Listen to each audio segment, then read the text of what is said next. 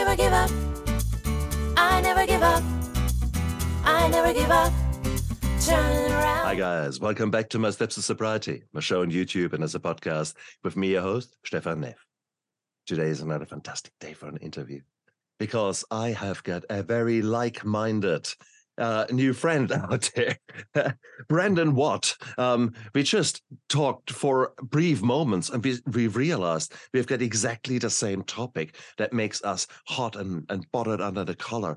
And that is a negative way of putting it. We should be positive here because we will talk about the power of choice, the power of intentional living, of making every moment count. And that is the biggest gift of sobriety, the biggest gift of post-traumatic growth. Wherever you are, guys, in your journey of becoming the new you, this is an interview that you don't want to miss. Brendon, welcome to my show. Hello, my friend. Thank you. It's wonderful to be here. Oh, no, it's a pleasure. It's a pleasure because we have got all the same amount of seconds in a day. Yet some of us, guilty as charged, are sometimes so flat out and you're just more responsive and reactive. And, you know, you're the hamster on your wheel. Yeah. And it's just, and we forget that we have got choices. And that is such a beautiful, beautiful topic to talk about. But you didn't wake up one day when you were 8 years old and say, hey, mommy, I know what I'm going to be. I'm going to be an international renowned speaker. I'm going to go out there and help people live a better life. Yeah. Said no 8-year-old ever. What's your story, man?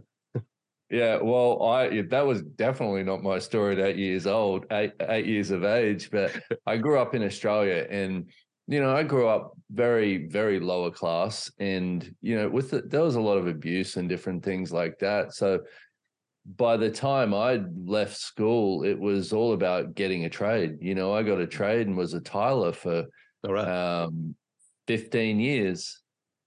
And was basically told that was all I could be, so I fell straight into that thing of, okay, that's all I can be. And that's, have a child, get a relationship, get a trade.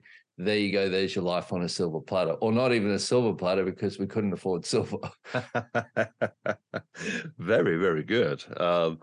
Intriguing. Same here. Brought up on the wrong side of the tracks. Was alcohol and were medications, drugs, etc. Was that part of your upbringing?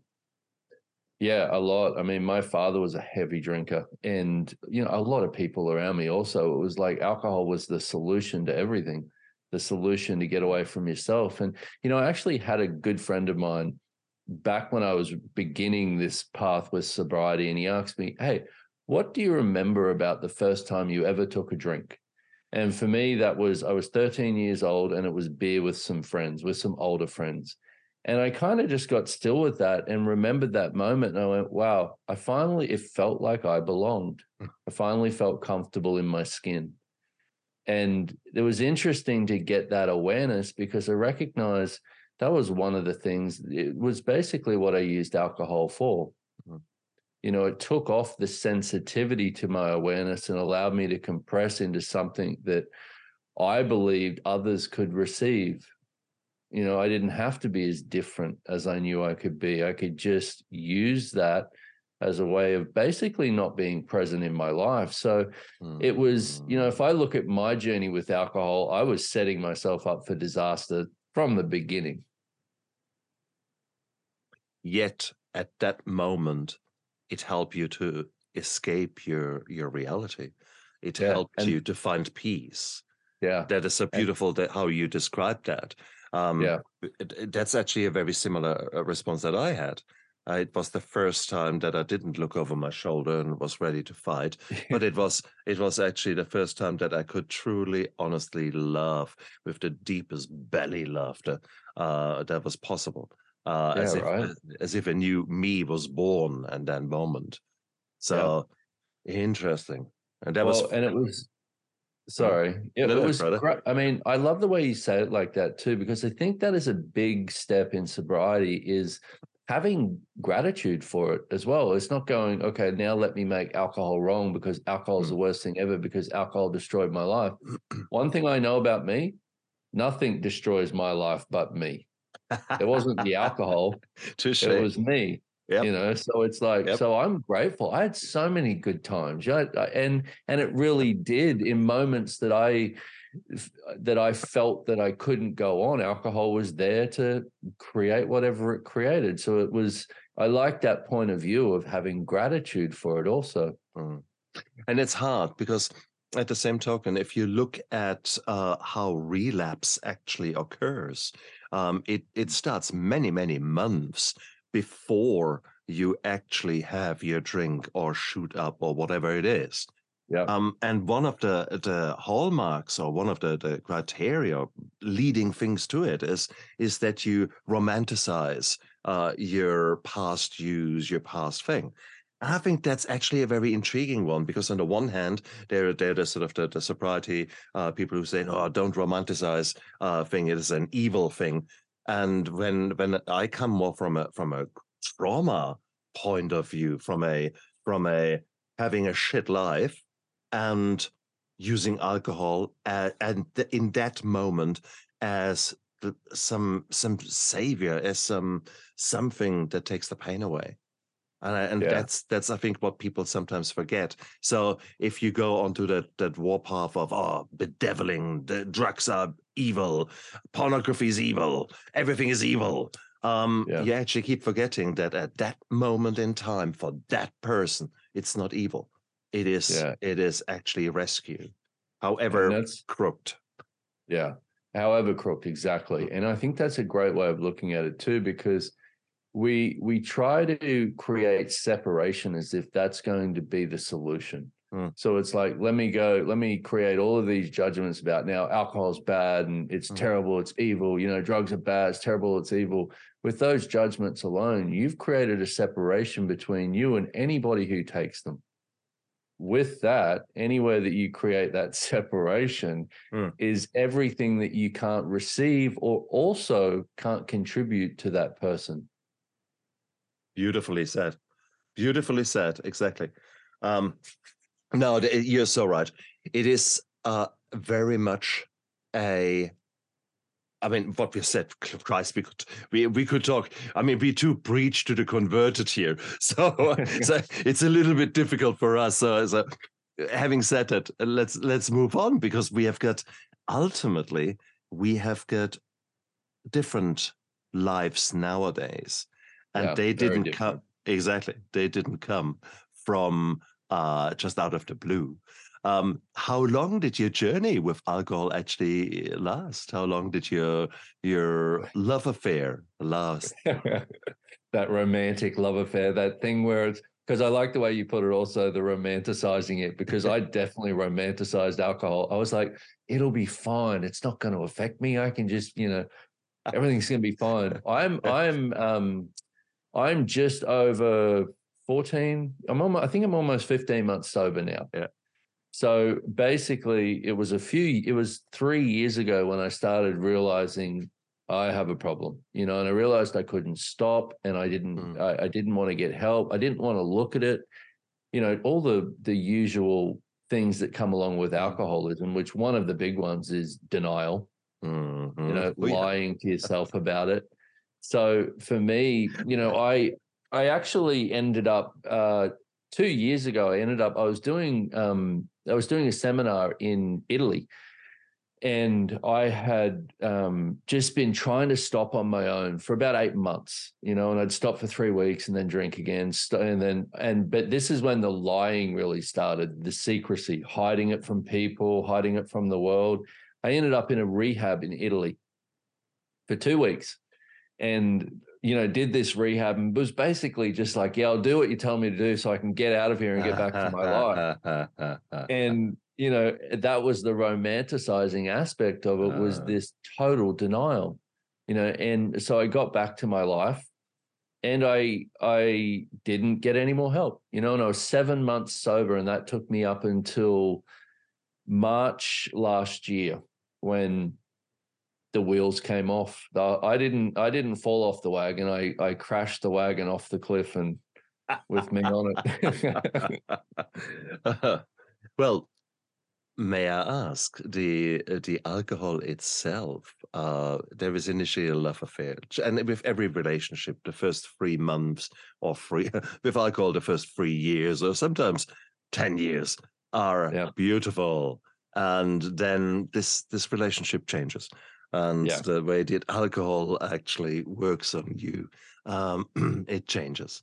Down the line, I was more trying to numb myself and escaping into a world of fun and joy as it was initially. That did never happen again. Or if it happened just, wow, with such big doses of alcohol that, my God. Was that the same journey for you? Did the alcohol still provide you help towards the later years? No, not towards the later years. It started because, see, one of the things that I've learned is so when you basically drink to get away from your awareness, you don't actually get away from your awareness. You just lock it out of your world so you don't have access to it. And that's the thing that I struggled with. So the last few years, no, I would drink to get away from myself, but wouldn't get away from myself. Drink to get away from the problems, but wouldn't get anywhere. So no, it wasn't helping. But the thing that really helped me in my recovery, one of the big things was recognizing that with alcoholism, my body has an allergy to it. Once I drink, I cannot stop. It's not like I didn't want to stop. I couldn't stop. I physically could not stop myself from drinking. So recognizing that, I went, oh, okay. And I started to understand it for what it was rather than come to my own conclusions about how wrong I am with it. Nice. The problem, of course, is here you were trying to escape at the age of 13 and using alcohol. Can I take an educated guess quite heavily from the word go? Yeah, well, not quite heavily from the word go, because I had other substances that were fun too. For me, weed was great. Very good. I loved that because it was more kind of my style. It would be more mellow, and I could be the introvert that I wanted to be. But so no, it didn't really take off to the heavy stages until late teens. Interesting. Yeah. Having said that, there's a rough rule, a rough guide is that your emotional growth pretty much stops when you start using regularly, and whatever that using is. And so, in other words, are you a 13-year-old or a 17-year-old who is trapped now in a man's body? Well, I'd say with that those things come up. Like I think with, I think for a lot of us, we can find ourselves acting a certain way. And one of the questions I like to use, and I use this with people and myself, is how old are you being? And it might be like, 13. And you're like, okay, this would be a question I would ask somebody. What happened at 13? Oh, you know what? I started drinking to get away from myself. Okay, beautiful. Cool. And then we have an awareness that we can start dealing with. Because what we tend to do is we take something that we can't seem to handle, and then we get ourselves locked up in it and we have no choice beyond it. So that I find is a great question, because it gets you to realize, wow, I'm acting like a child. What happened then that I haven't been willing to change? Exactly right. And it's a weird thing. It's so weird.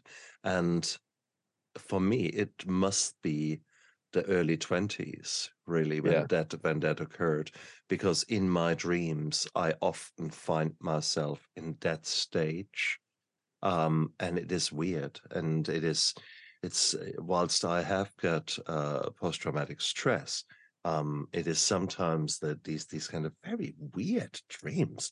But it's always more or less the same age range, where I'm just literally lost. And I'm typically in a different country, have started a different place of work, live somewhere in a different place. And whatever I try to do, things don't work out. I want to go home, I can't find a place. I want to go to work, no, I end up in the wrong hospital. It is, you try to look it up somewhere, or your phone is gone. And it's just, what? But I'm always at that same age. And it is Yeah. intriguing. So there was a Well, breakthrough interesting here. that too. Mm, Interesting that, and that's one of the. So you mentioned that I do this stuff called access consciousness, mm, and so for me, when I really just went, you know what, either I go on this path of sobriety, or I'll be dead within 12 months, and I knew it. I knew that, and I basically had tried to kill myself when I relapsed. It was like I don't even know how I made it out of that relapse. It's a mm, miracle that I'm still here. And so what I did was I used AA. I needed mm, those steps, and I needed the structure, and I also needed the accountability to get sober. mm. But then after that, what I actually required was to create my life. Nice. One of Nice. the things that I've avoided my whole life is creating my life. Like Exactly. like we talked about, creating that which lights you up, blows your hair back, floats your boat, all of those things. And it's just that thing that you truly came here to Yeah. be on this planet. Love it. And so for me, that is my biggest step to sobriety, and maintaining it Mm. is evolving.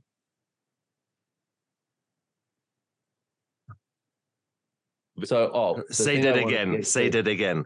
my Evolving. big, yeah, No, it is you're evolving. growing. You're Yeah, growing. true And story. you're the phoenix out of the ashes. Okay. Yep. So I love you that. I love that indeed. bird. Isn't it? Absolutely. Same here too. And sometimes when I look in the mirror and I see my feathers drooping and I see my feathers that are falling out and then looking rather ragged, I sort of think, okay, is it time to grow again? And in all fairness, the last 2, 3 years, I mean, there was so much shit that was thrown at most of us. I don't know anyone who's at good times in the last 2 years with COVID and social isolation and everything you can throw at yourself. It seemed to have come in those times. No surprise that we were tempted to fall back into our old habits, whatever they were. Yeah. And so, I mean, welcome to the club. That's all I can say. I'm so grateful for you that you had your relapse, because it means that if you imagine a bow and arrow, well, this relapse has pulled the string back. You're ready with tension. You're ready to Yep. go. And now it's just a question of, okay, where do you want to aim your arrow? Who do you want to be? In which direction do you want to grow? And there you Yeah. are, bang, you're letting Yeah. go. And that's the beautiful thing. So, I Yeah. mean, that is the strength of us. So let's celebrate our failures. Let's celebrate the sheer fact that you had a relapse, because congratulations, you're a human being. You have Yeah. had years and probably decades of somehow coping with alcohol, or not, probably not coping, escaping with alcohol. Okay, That's a so better way of putting it. yeah, exactly right. So are you surprised that your subconscious comes back to, oh well, that worked last time, come on, let's try it again? So man, Yeah. well, congratulations. And here Thank you you. are, the new and improved version. Look at you. Yeah. Yeah. And it is. And I love the way you put it like that, because you've got to have gratitude for every choice you've ever made. Hmm. It's not about the good choices or the bad choices. It's about recognizing that every Yeah. single choice we've ever made gets us to where we are Hmm. right now. Yeah. And that's the accountability part. That's the recognition that there is nobody who's made you who you are. We've Hmm. chosen to be who we are based on our choices. And when we recognize that, I think we can go, we have a different ownership over what we can create as the future. Nice. And also we accept it as a privilege, that we can make these choices. We don't take them for granted anymore. And I Yeah. certainly live a far more intentional life nowadays, than I ever did in the past.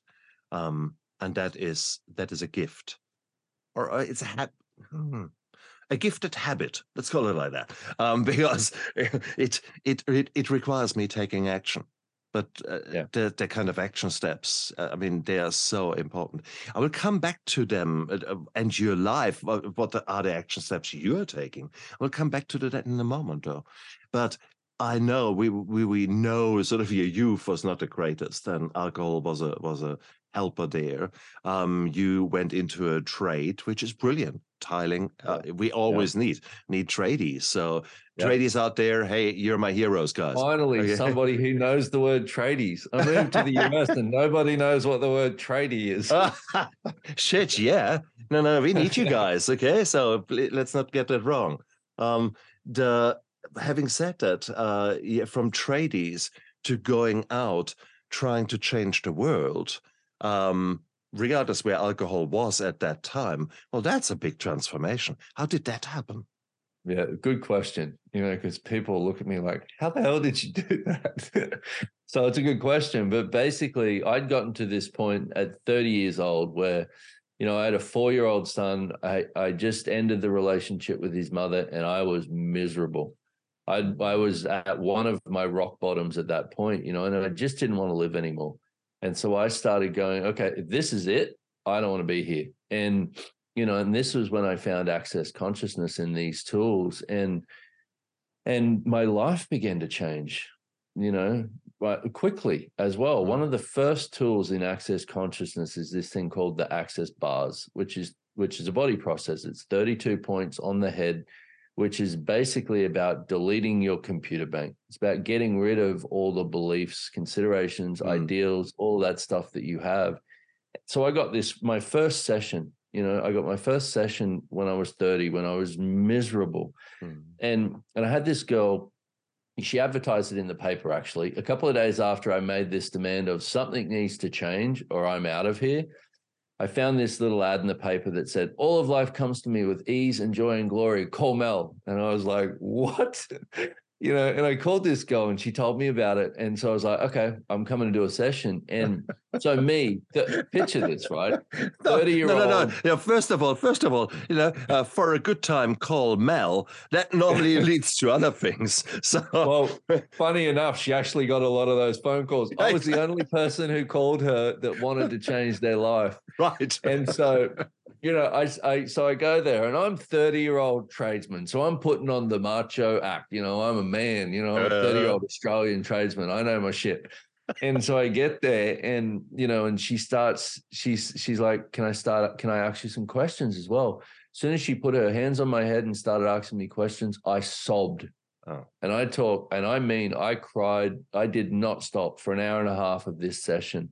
And when she finished, I got up and got in my car and I was like, and I had that sense of peace that I had as a young boy return to my world. And I was like, wow. And even telling you now, the hairs on my body stand up because I'm like, that it blew off so much of the stuff that I'd put on that was keeping me hidden. And I'll forever be grateful for that session. It was a turning point in my life. And then from there on, it's basically been choice after choice after choice after choice, and and a lot of contribution from others as well. But recognizing, I think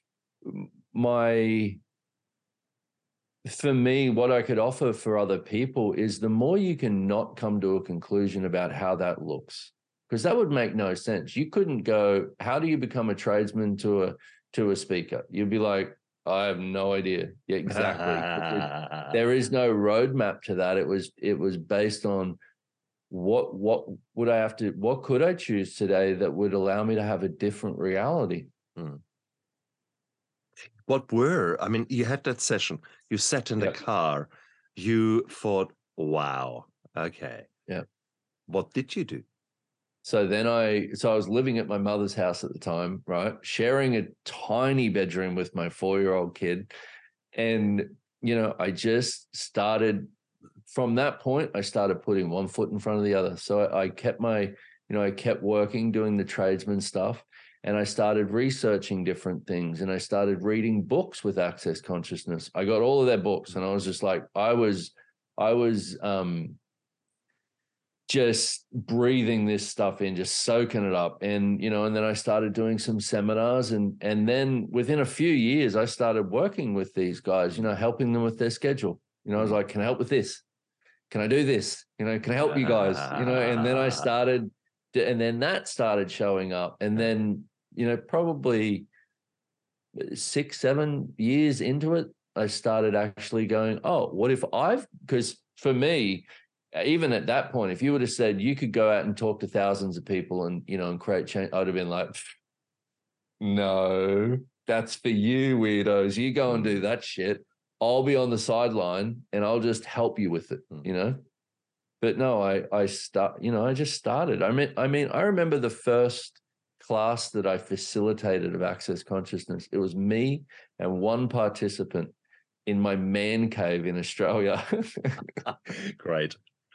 Well, if you go back to church, where originally churches were founded, 2 or 3 people coming together, that was considered a church. It's the same with an AA meeting. If 2 like-minded people who want to stop drinking come together, that's an AA meeting. End of the story. So here you go. Don't put it down. Man caves in the world, yes, unite. Go man caves, go man caves. Oh, but my man cave. Right, but you were still drinking. How was that? How was there? Was there an alter ego? Did that drinking fit with the messages that you were trying to live consciously and helping others? I would say the drinking. For me, the idea was that I could use it to support it in some way, so it was, I never at that point, I wasn't hiding it, and I also wasn't drinking the way that I was in the end. Oh, sure. Exactly. It hadn't really begun to get to that point. So it was really, that was in my 30s. It was about having a good time too. Exactly. And it is part and parcel of our culture. Let's not be silly about that. Okay, we live in so many circumstances where alcohol is just absolutely normal, is expected by society, and therefore, sometimes it's so easy for let's say a younger generation to think, oh, all this alcohol. If you go back to the 70s, everyone was smoking like a chimney. Okay, this is mother, children, father, all cooped up in a small car, and you could barely see the windscreen because it was so fucked up. That was smoking. Nowadays, completely, you couldn't understand it, just because changes in society have happened. Drinking was the same thing then. Okay, so and also, you got to know who you are. And one of the things I got really good at with drinking was bullshitting myself. Oh yeah. It's like everybody, I'd be with a group of friends and they could have 2 drinks at lunch and then stop. If I had 2 drinks at lunch, all I would be thinking about the rest of the day is, when am I getting more drinks? But that was the story that I told as a 13-year-old kid. That was there then. I always had an abnormality with alcohol, but I couldn't, that wasn't something I was willing to see, because it became the thing that took me away from what I decided I could not bear. So, that makes it a little difficult to be honest with yourself when you've found the thing that supports you from your point of view. Very true. And that is one aspect of the alcohol. But later on, my life was eaten up by resentment, by anger about others. That was my driving force. I did 40 pages, step 4, 42 pages of step resentment. 4. Yeah, love it. Guys, if you, for the listeners and viewers, if you don't know step 4 is doing a brutal inventory, honest, transparent. You write lists after lists after lists, and one of them is a resentment list. So Joe did that. That's how it made me feel. Yeah. And then you keep going. And what I found interesting about that, though, was half of those 40 pages were resentments at myself. Interesting. Yeah. I didn't realize how much I hated myself. Ooh. and that's a tough pill to swallow when you get that sense, and you're like, so I find even in the last couple of days, I've had different conversations with friends and stuff and got to a little bit even more softness in my world. And, I found myself tearing up yesterday and just going, you know what, and apologizing to myself for different things. Because that's, at the end of the day, this is, what we do with alcoholism is it creates this insular world where you make it all about you. And then so coming out of it to a degree, you actually still have to make it all about you, but it's finding a way to make it about you and your recovery without excluding everyone and everything else around you. Very nice. And that's where, I love access consciousness. The definition that we have of consciousness is where everyone and everything is included and no one and nothing is judged. And I think that is the brutal thing, the judging, isn't it? And you put it so nicely yourself there. We are judging ourselves in such a negative way, in such a horrendous way. We would never talk to anyone else in the way we talk to ourselves, isn't it? And guilty as charged.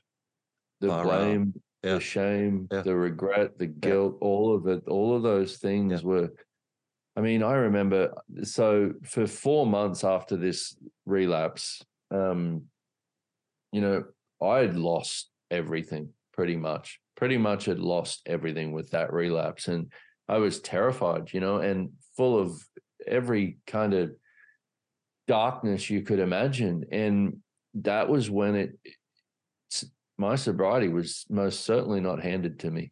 I worked my ass off to lay that foundation, but it's that willingness to know. And I would say for anyone out there listening, to know that you can get through it, but the only way you can, and the only way, once again, that I've changed anything in my life is one foot in front of the other.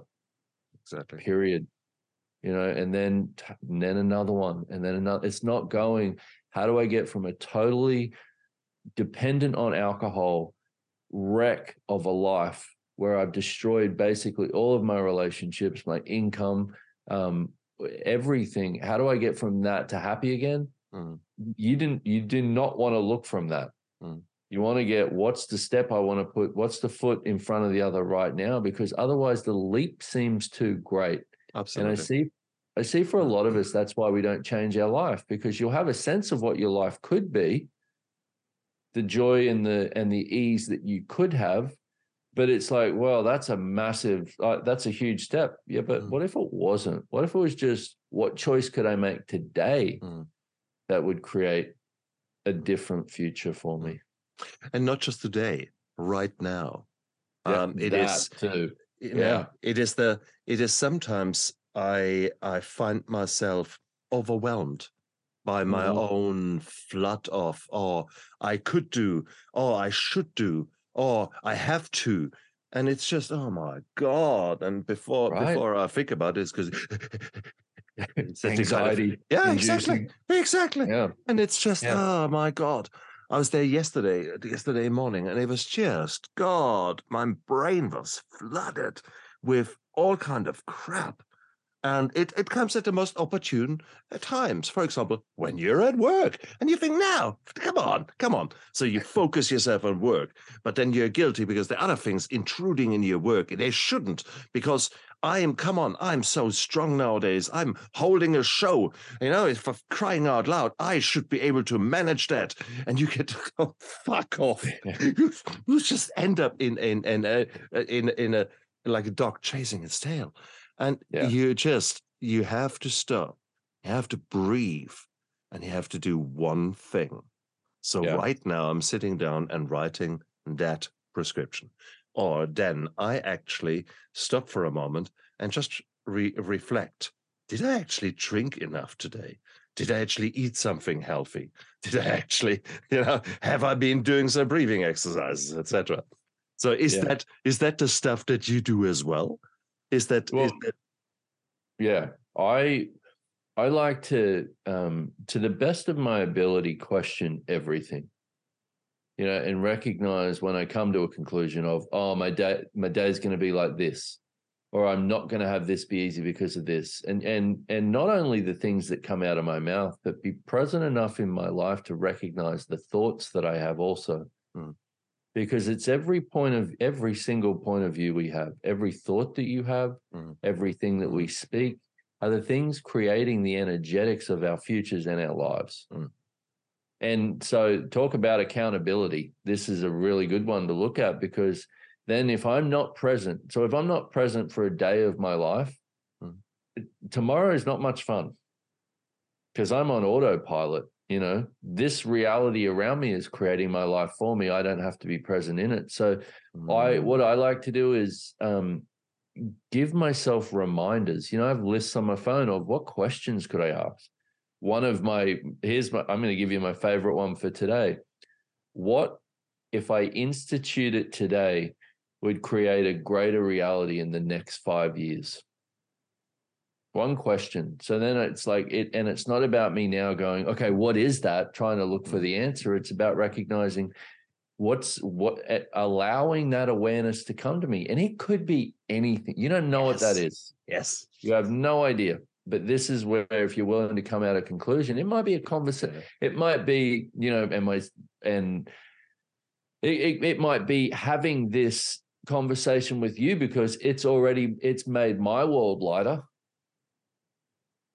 And if you're willing to recognize that, then, and this is a little bit of a tough one to acknowledge, but I'm going to say it anyway, is if you recognize, if both of us sit here and have a conversation and my world gets lighter and your world gets lighter, our world gets lighter. Exactly. 100%. And that is so beautiful. This is turning up. Is actually showing up is 80% of the success. And I think being intentional is actually exposing ourselves willingly to situations where maybe, just maybe, part of you actually wants to say, "Ooh, I hope my guest doesn't turn up. Man, then I can just relax a bit more. Maybe I can even go back to bed or something like that." And in reality, I got up 6 a.m, which is not my best time. But I knew that I would very likely have a really good discussion.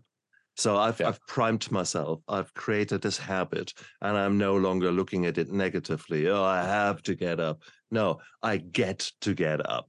So I've rephrased my reality, and I'm seeing it as an opportunity to grow. I'm seeing it as something good.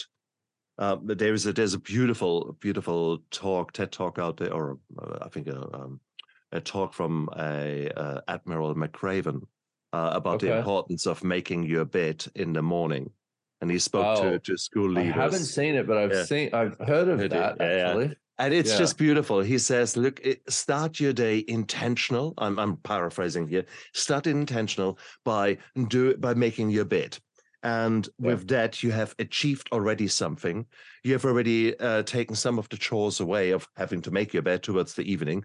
So when you come home tired, you just have to sneak in, etc. So he talks about the very practical steps that you can do. And these are tiny steps in the bigger scheme of things. But by you creating a habit of actually doing those steps on a regular basis, they become normal for you. They become a kind of a driving force, a reinforcing force in your life. And that is the amazing thing. So I'll try to do that as much as I can to take back control of the chaos that is my life. Because as soon as I leave the house, even sometimes just as the moment you open your phone, then you have to say, "Oh, shit. The next wave of the next tsunami of shit is coming my way." So open wide, drink from the fire hose. And it is, we can't change that. We can't change the world. Well, we can, but that's another story. Well, we can change the way that we respond to it. Exactly. And I think that's the big thing that changes our world. If you recognize, see, for most of us, we were taught that our two choices are either fight for or fight against. you know, or we are wrong or we are right, or we are good or we are bad, you know, and it's none of it was about empowering us to actually recognize what choice truly is. Yeah. So, you know, one of the recognitions that I also like to acknowledge as well and talk to people about is we do know. The lie is that you don't know what's true for you. One of the tools that we have in Access is what's true for you will always make you lighter. Always. What's not true for you will always make you heavier or create that knot in your gut, you know, or that sense of knowing, you know. And I could use the example of how many of us have done something stupid in our lives and knew it wasn't going to turn out, but chose it anyway. I think we can all put our hands up and our toes up and everything that we have available up to that one, you know. But it's like, so it's recognizing that with that as an awareness, then what choices are you going to make to create the life that you desire? You know, and when something doesn't work out, right? When something doesn't show up the way you want it to, rather than go into a pile of shit, wrongness, go into the fight, go into the blame, once again, how am I going to respond to this? What if you went to the question of, what choice did I make that created this? And you went, oh shit, I knew this was, you know, acknowledge that and then go, how cool am I that I actually knew that? Now what else is possible? You're celebrating the failure, not a favor. And that is exactly the skill that is so hard, because I want to take my 9-tailed whip out. Made a mistake. And on the contrary, I'm trying to give myself the grace and trying to love myself enough that I can forgive myself for often the stupid things that you beat yourself up for. So I'm still calling myself an idiot if I do something really idiotic. But I do it with a smile and with a laugh. Sometimes my failures make me actually laugh because I just want to give myself a hug and say, you stupid boy. Oh man, I hear you. You know, and it's like, and that's the beautiful thing about choice too, is I've made so many stupid choices, so many, you know, and it's like, but I like your attitude with that, because if we can be a lot kinder to ourselves, like, you know, one of the things that with the relapse last year, like I was stuck. I was so stuck in this. Not any tool that I had in my tool belt was working me out of that one. And it wasn't until I went, oh, okay, what if I looked at this different? What's the gift in this that I'm not acknowledging? Because all I could do was judge it. And you cannot change anything that you're in judgment of. So when I took may I ask, when you came back to the alcohol then, what did it give you? Did it give you a small reprieve from the suffering? No, it gave me the rock bottom that I needed. Yeah, that was in a bigger scheme. I 100% agree with that. But that moment, that first drink, or for me, it's probably the third or fourth class, when suddenly a warmth comes over me and suddenly my shoulders relax and suddenly, there is the release of tension that I was craving. I'll give you the honesty with it, is I don't even remember the first drink. Interesting. You know, which is how far along I'd progressed into this thing was, and once again, full disclosure here, I drank for 12 days. You're an overachiever. I like that. Hey, ask anyone that knows me. I'm either doing something. If I'm doing it to the extreme. But it's like basically that 12 days was 12 days gone out of my life because I don't remember much of it. Okay. And of course, it's not just the decision to drink. It's also the decisions that then happen the next time. The famous, here, hold my beer. And there's always a bad thing. So there's much more happening then rather than just the decision to drink. Yeah. Oh, God. Oh, well, boy. Also, it's like, you know, and that's part of sobriety also, is I know that the thing of the light and heavy tool that I gave is recognizing when that heaviness comes up of, okay, what's not right about this? What's going on here that I need to be looking at something different? So if I'm out, and people are drinking, I'm usually pretty good around alcohol now until it hits a certain point where I'm like, okay, this doesn't work for me anymore. Time for me to make a different choice and get out of this situation. Because that's the other thing is that, I learned with that was I put myself for that 7 months that I was sober before that relapse. It's like I had put myself in danger on continuous occasions. I'd put myself in danger with my sobriety. I didn't care about myself to the degree that I do now. So I didn't have the platform to work with. Gotcha. It's interesting, isn't it? We are so good in giving advice out.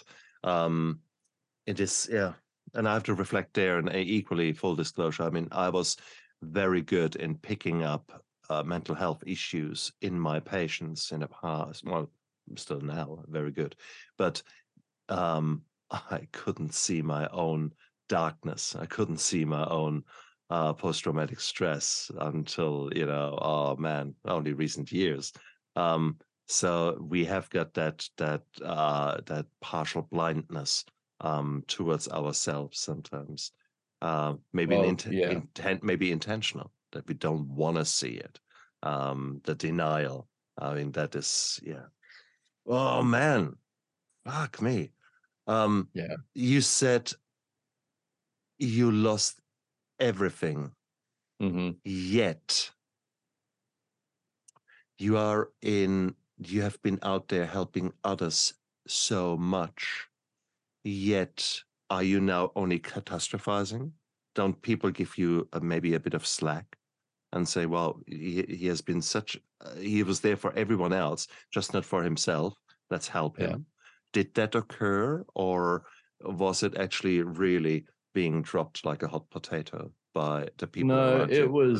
No, it's like, I mean, I am so fortunate. I have just countless people around the world that care about me, and that I have been there for. And I also have countless people around the world who have their, judgment of what I chose and their wrongness of me. And it's like, so for me, once again, the only thing that keeps me going is recognizing what's true for me. I can't change what somebody has as a point of view.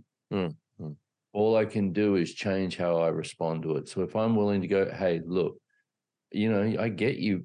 Look, which was part of the amends for me. That was a big step, and I'm still making them, and I'm still making them to the world, because that was the thing, after facilitating being there for so many people, I dishonored them with that choice. And so that's where, but mainly dishonored myself, but it's spread out. And that's what choices do, is the choice. One thing I know about me is I make one choice. It doesn't just affect me. It affects the world. Oh, that's true. There's the ripple effect, 100%, the butterfly effect. It's interesting, though, you're giving yourself there quite an honest, very hard time, the dishonor me. And I guess it's a beautiful, well, sometimes you can't just have the carrot only. You have to give yourself the stick. So whilst we don't want to beat each other up constantly, you need to hold yourself accountable. And sometimes and as part of step 4, you want to be brutally honest. So as part of that, I'll accept your choice of words. But at the same token, it is, I would advise those many other people out there who maybe looked down on you, on your fall from grace. I would tell them, I did fall from grace. No, I would tell them, be careful to throw stones in a glass house. Okay. That is, everyone is broken. Everyone is fucked up. Everyone has got their skeletons in the cupboard. So guys, just be a bit careful how you judge others, because otherwise you're going to be judged the same way, and it won't be pretty. I can assure you that. Well, I watched I watched this TED talk that Brene Brown did on vulnerability, and she's got some good stuff, and she's done a lot of research. And, I can't remember who the quote was from, but basically he talked about being seen and vulnerability as getting yourself out there in the world with no walls and barriers. And he said, if I'm out on the battlefield, bloodied and teared up and sweating, which basically for him meant exposing himself in totality, why would I take a point of view that from somebody who's not in that arena with me? Touche. So it's like, it's also the willingness to go, you know what, we all fuck up. There's no doubt about that. And but me, see, the thing for me is judgment doesn't combat judgment. So it's recognized that people have their judgments. What can I be? What allowance can I be with that? But also I want to make one thing, clear with my story with this also. In those early months of sobriety, I did have to beat the shit out of myself. I had to give myself some strong talks and look in the mirror and recognize, which was part of the making amends also, recognize I had made choices that were unkind, that mean, that were dishonoring, that were untrustworthy. And that's where I think this is where the courage comes into it. Yeah. Is if you are actually gonna have a maintainable sobriety and one that allows you to have a life of thrival, you're gonna have to get honest with yourself. Oh, 100%. Yeah. No, that is very, very true. But there's a distinction here between being honest with yourself and having a really cold, hard look at the actions that you have, or the choices you have made in the past, versus beating yourself up. So to be actually clear in your mind is one thing. To have the twins of guilt and shame riding you for the rest of your life, that is a big, big difference. Yeah, big difference. Yeah, I love it, what you're saying there. I love it, the honest, brutal, hard look.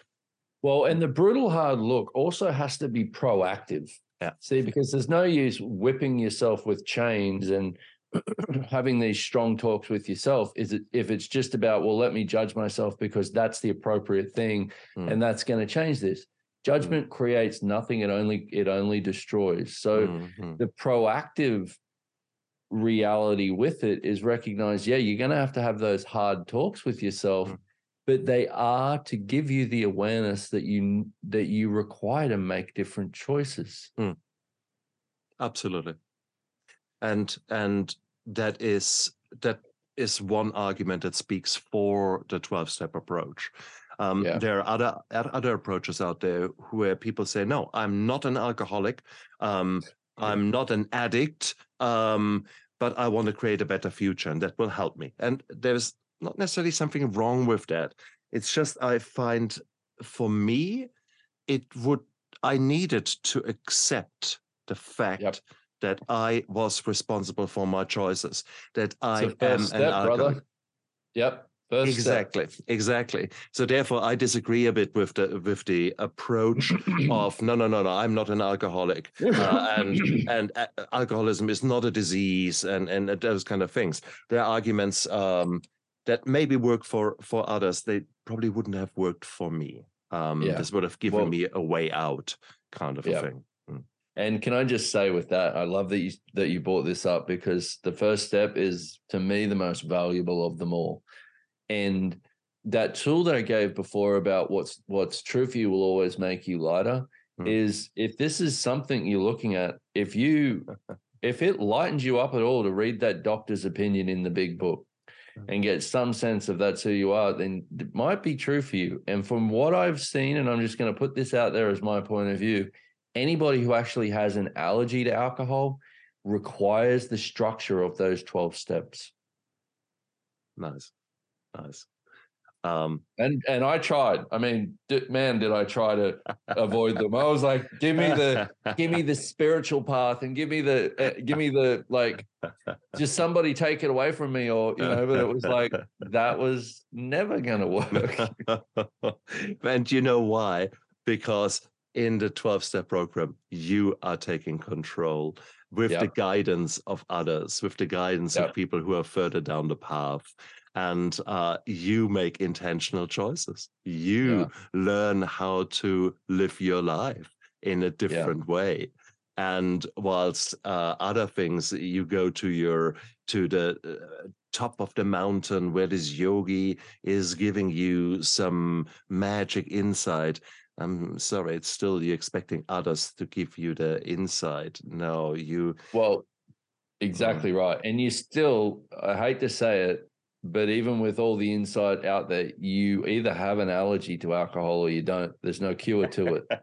And that was for me, was such a gift to finally get that and go, you know what? I know now if I go and have a drink right now, that will lead to an insane amount of cravings, to more drinks, and my future is gone once again. I know that about me. There we go. I've taken away the 50 shades of gray, and now it's all quite easily, to see what is. It is, and it's so beautiful. It's so beautiful, and I'm so pleased for you that you had to learn this hard lesson, because it just. Can I ask how many years sober are you? 9 years sober. But I actually, Nice. 9 years. Having said that, I had start of this year, I had a relapse. Okay. I had about 12 bottles of wine over a period of some weeks. But it was a relapse defined by the hiding, defined by the denial, defined by the trying to escape from reality again. Trying to fall back into those ways. And so it was an intriguing experience. And again, I'm grateful for it because it led me to ask different questions. It led me to a more intentional life. Whilst I had been very intentional for in the daily supply of the things that I truly need, like the food, the rehydration, the sleep, all those things. I had looked after myself from that angle, but due to a number of circumstances, there was no more joy in my life. There was only survival. And because of one wave of shit after the other, inside of me came out again the survivor. The survivor is a dude within me that helps me to get through hard times, who makes very hard decisions that most of the time are absolutely right, but he makes them with a big sword, and that sword is double-edged. So he can easily slice through enemies and make hard decisions towards the world. The problem is he's not so good with his knife skills, so he also hurts me. Yeah. So yeah. So I was glad that the guy came out to help me. But then I saw that he was actually beginning to hurt me with the drinking, and then I had to realize, no, sorry, man. Thank you so much for helping me, but back in your dungeon now. Come on, let's lock that door again. And that was good. So it is what it is. We all I love that you kept going. Oh, that's it. That's it. We need to. We need all you to. Can do. And I mean, are there thoughts of? I loved your honesty when you said, "Look, hey, if that is all there is, I might as well stop it all." Same here. These are normal thoughts. I mean, we try to analyze our life, and sometimes we unfortunately have maybe very black tinted glasses on, and we maybe see only darkness. So that's one of the risks. But sometimes there is so much negative happening, but you just have to say, "Oh, for fuck's sake, I'm sick of it now." Unfortunately, the analytics of our lives, the way that we use our minds is not very productive. And not always right. No, Rarely seldom. right. Rarely Seldom right. Yeah, exactly. I could not agree more. I could not agree more. But it's the realization that this is what is happening in our heads, the catastrophizing, the negative talk, the beating us up. Well, yeah. And for most of us, it's the way we've been programmed. Touche. Oh, yeah, that's exactly what I was about to go for. So Go for it, brother. Go for it. well, I would just, that's why, and I'll bring it up again, access consciousness. I've tried so many things, and it's like, and this really is about empowerment, empowering you to know what you know, because one of the sayings we have is your mind is a dangerous thing, waste it. Because which one is faster, thinking or knowing?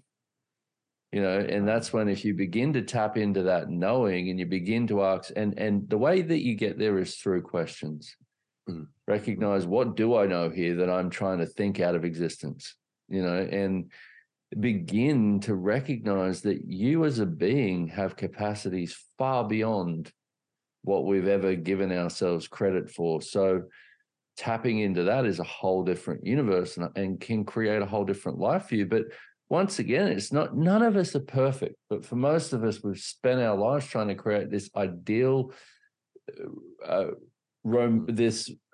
ideal scenario of perfectionism, and we've been programmed to think that, so that everything that doesn't show up or match it brings us into the same cesspool of judgment. I would highly recommend for anyone out there looking for some more space to check out the access bars, because that was a thing that just was miraculous in my world, and still is to this day. I still use it to this day, and I love it, and it's just awesome. Brilliant. Brendon, what an interview. What an insight there. You really make me think, make me reflect, make me feel. Thank you for that. I'm very grateful. Man, thank you. That is mutual. Shook some of my foundations there a little bit. I love it. If people sort of gel with what you have been saying, where can they find out more about you? They can check out my website, which is brendonwatt.com, or also check out the accessconsciousness.com, the website for that. And it's huge. It's all over the world now, and there's lots of free stuff as well. There's lots of choices, lots of different books and media articles. There's just so much out there. So it's like, for people, I would say, for those of us who have tended to have the kind of the tumultuous life, had the turmoil, all of those. Oftentimes we are the seekers of the world, the ones looking for something. We're not the kind who just go, well, that's life and that's it. I'll just put up with it. My father was that kind of person. I am not that kind of person.